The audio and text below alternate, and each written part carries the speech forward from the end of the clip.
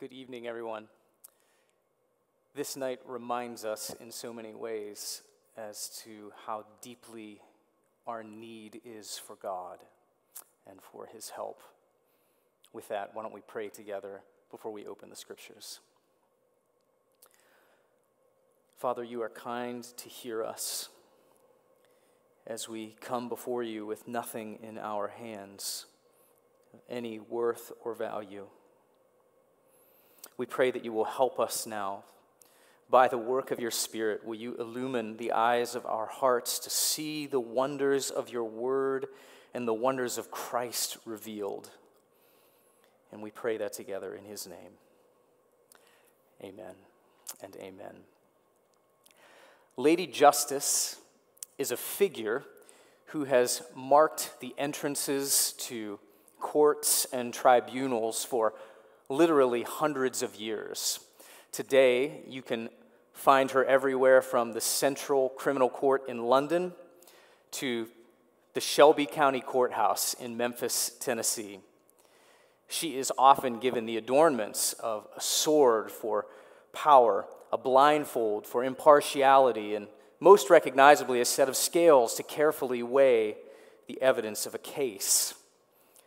She is, at least by the best attempt of the artists, the personification of justice. Now, there are a lot of reasons, I'm sure, why we would try to personify something like justice, but one reason I think is because justice is something that most, if not all of us, can appreciate and even long for. Think about that for a minute. Have you ever read a news article or watched the evening news that reported a story of a terrible crime and thought to yourself, I hope whoever did this is very soon brought to justice? Have you ever known someone or just observed someone who is suffering greatly at the hands of another person and just thought, something is off here. Somebody's got to do something about this. This just isn't right. I wonder if you, like the prophet Jeremiah, have ever looked into a world full of pain and injustice and asked, why does the way of the wicked prosper? Where is God in the midst of all of that injustice? Will there ever be a day when wrongs will be made right? Where will I be on that day? What might justice look like for me? These are the questions that we will be exploring together this Good Friday. So wherever you are, I would like to invite you to open the Scriptures with me to Romans chapter 3. Romans chapter 3, and tonight we will be exploring verses 21 to 26 together. Romans chapter 3, verses 21 to 26. I'll read through it, and then we will together walk back through this passage. Romans 3 and 21 says, "But now the righteousness of God has been manifested apart from the law, although the law and the prophets bear witness to it. The righteousness of God through faith in Jesus Christ for all who believe. For there is no distinction. For all have sinned and fall short of the glory of God and are justified by his grace as a gift, through the redemption that is in Christ Jesus, whom God put forward as a propitiation by his blood to be received by faith. This was to show God's righteousness, because in his divine forbearance he had passed over former sins. It was to show his righteousness at the present time, so that he might be just and the justifier of the one who has faith in Jesus." This passage deals with a theme and a doctrine that the great reformer Martin Luther called the prince and master over all kinds of doctrines. We look this Good Friday to the doctrine of justification. Justification, God's legal declaration of sinners to be righteous. And our roadmap through this passage in Romans 3 is going to attempt to answer three very simple questions about justification. Why do we need it? What makes it possible? And how do we receive it? The first question, why do we need it? Why is this declared legal righteousness from God so essential? And the answer comes from two sides of the same coin of righteousness. On one side of that coin is God. And God, as Paul has been arguing throughout the book of Romans to this point, is himself righteous. Paul speaks earlier of God's righteous decree, his righteous judgment, and most obviously, right here in our passage, the righteousness of God himself. And that word, righteous, is very closely tied to the word justice and means the character or the status of being right or just. Then we flip the coin over. That's us. And sharply contrasting the righteousness of God is the universal unrighteousness of human beings. In fact, throughout Romans 1 through 3, Paul carefully shows us that no one is righteous. Not Gentile or Jew, not pagan or pious. No one is righteous, he says. No, not one. No one seeks for God. And of course, verse 23, all have sinned, all, and fall short of God's glory. And we know that to be true. As we look at the world around us and we see one injustice after another, as we observe our own lives, our own selfish ambitions, our grabs for control and for self-preservation, we may long enough want justice for all of those people out there. But when we start looking within, when we start measuring and scaling justice by the standard of God's own righteousness, well, that presents quite the problem. Because God, in his righteousness, responds to our unrighteousness in the only way that is appropriate. He responds in judgment. God cannot and will not tolerate sin. You see, it'd be a grave inconsistency to his character, and so judgment follows. And we read in places like Romans 2 and 5, because of your hard and impenitent heart, you are storing up wrath for yourself on the day of wrath, when God's righteous judgment will be revealed. And this should terrify us. This should stop us dead in our self-righteous tracks, because when measured against the righteousness of God, we stand on that day of judgment with one sentence: guilty, condemned, without a case to be made. This, friends, this is why we so deeply need the doctrine of justification. We need this new legal status, one of righteousness that is acceptable before a righteous God. But that begs a huge question. How exactly can a holy God, as righteous as he is, possibly declare people like us to be righteous? It's our second question of the night. In other words, what is it that makes justification possible? Wonder if you might look again with me at verse 24 of our passage. In the same sense that people of every sort and every kind have sinned against God, those same kinds of people, verse 24, are justified by his grace as a gift through the redemption that is in Christ Jesus, whom God put forward as a propitiation by his blood. This is it.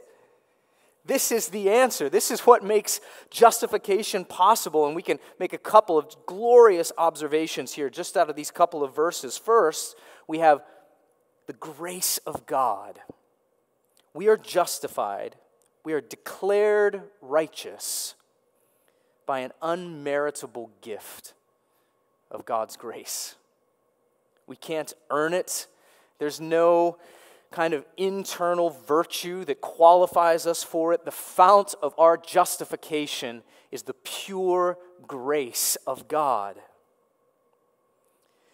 The other thing that makes justification possible is the atoning death of Jesus. Again, from verse 24, justification comes by God's grace through the redemption that is in Christ Jesus, whom God put forward as a propitiation by his blood.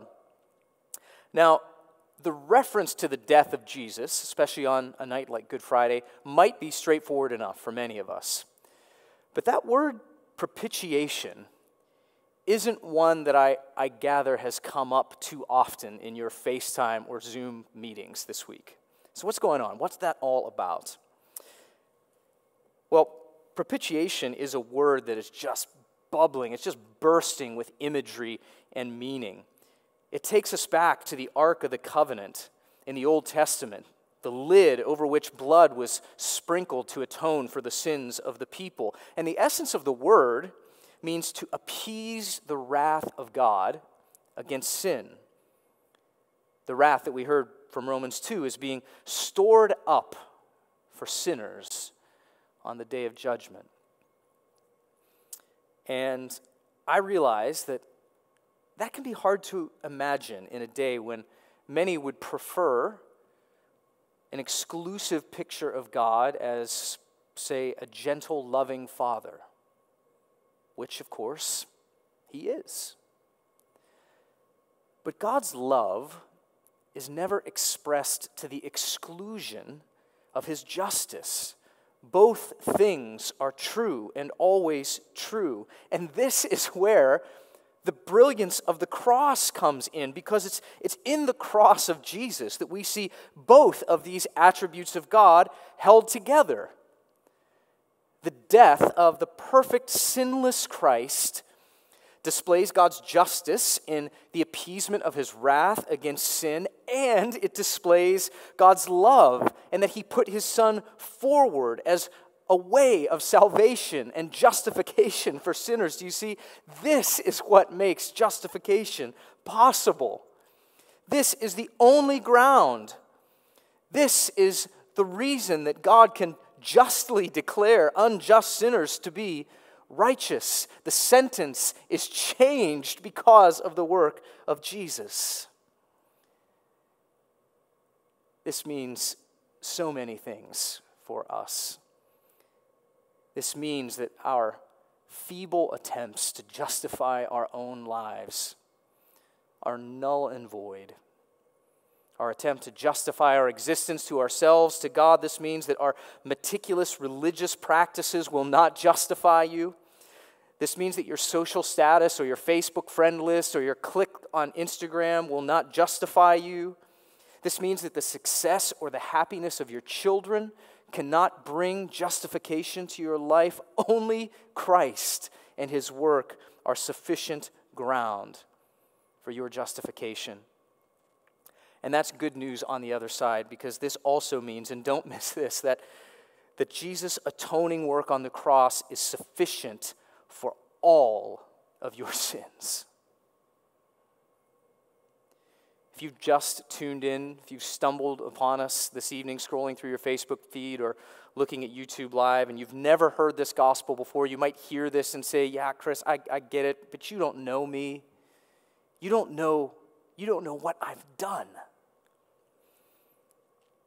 And I want to encourage you that Jesus really does supply the active righteousness and the sufficient payment for all of your sins, yes, even yours. So, justification. We know we need it. We now know, by God's grace, through the work of Jesus, it's possible, but we've yet to talk about how we can receive it. How can we receive this justification? Well, the answer, according to Romans 3, is faith. It's just all over the passage. Verse 22, the righteousness of God through faith for all who believe. Verse 25, to be received by faith. Verse 26, so that God might be just and the justifier of the one who has faith in Jesus. Because faith, you see, is the expression of a need. Our deep need for salvation and a new legal status of righteousness. Faith is an active trust, not in ourselves, but in an object outside of ourselves, namely the person of Jesus Christ and his atoning work. And faith unites us to Jesus, a union wherein his righteousness is imputed or credited to us.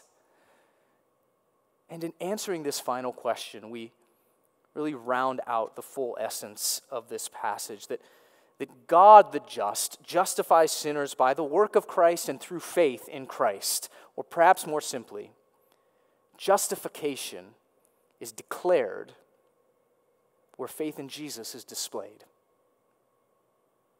Justification is declared where faith in Jesus is displayed. And it's from this new justified status that we can sing with joy and confidence. Things like, when Satan tempts me to despair and tells me of the guilt within, upward I look and see him there who made an end to all my sin. Because the sinless Savior died, my sinful soul is counted free, for God the just is satisfied to look on him and to pardon me. Justification is declared where faith in Jesus is displayed. I realize it might surprise some of you that know me, but I don't make a habit of spending a lot of time in court.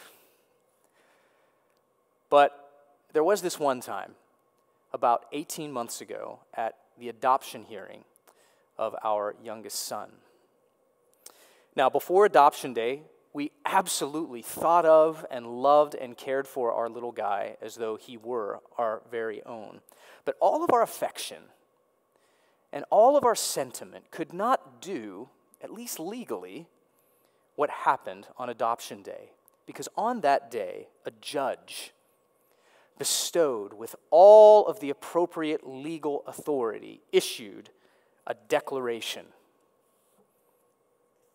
This declaration that I hold in my hand right now. And it says, final decree of adoption. The court finds that all consents have been filed, that a report of the assessor is approved, and the minor is an adopted person. You see, there are some things, some realities that must come into existence by a legal decree. It was true of our adoption. It's true of your justification. And justification is declared where faith in Jesus is displayed. A final encouragement for you, dear friends, on this Good Friday, and it's an encouragement that looks into the future.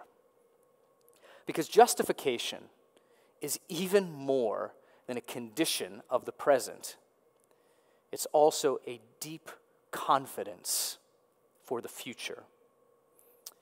Later on in this same letter, the Apostle Paul writes, and we know that for those who love God, all things work together for good. For those whom he foreknew, he also predestined. And those whom he predestined, he called. And those whom he called, he also justified. And those whom he justified, he also glorified. In context, this well-known passage in Romans 8 is set in the midst of deep suffering and a deep longing for a day of final and complete salvation. And I imagine, like me, a lot of you have been experiencing that similar longing amidst this COVID-19 pandemic. But let me tell you something. COVID-19 cannot touch your justification. And it will not stop your glorification, because God Almighty finishes what He starts, and what God starts, He finishes. And if you have been justified, according to Romans 8, you will be glorified. And justification, remember, is declared where faith in Jesus is displayed. Can I pray for you? Father, thank you for the good news of the gospel. Salvation is not something that we earn or attain, that left on our own we stand only condemned before you. I pray that you would increase the weightiness of that on a night like tonight, that you would deepen our grief for our sin, and that you would also help us to remember the good news of the gospel, the hope that you loved us so much that you sent your only Son. You put him forward as a propitiation, that his work is sufficient to appease all of your just wrath against our sin, and that in him we are justified. May we leave this evening rejoicing because of him and trusting him for our justification and all that we need. We pray in his name. Amen.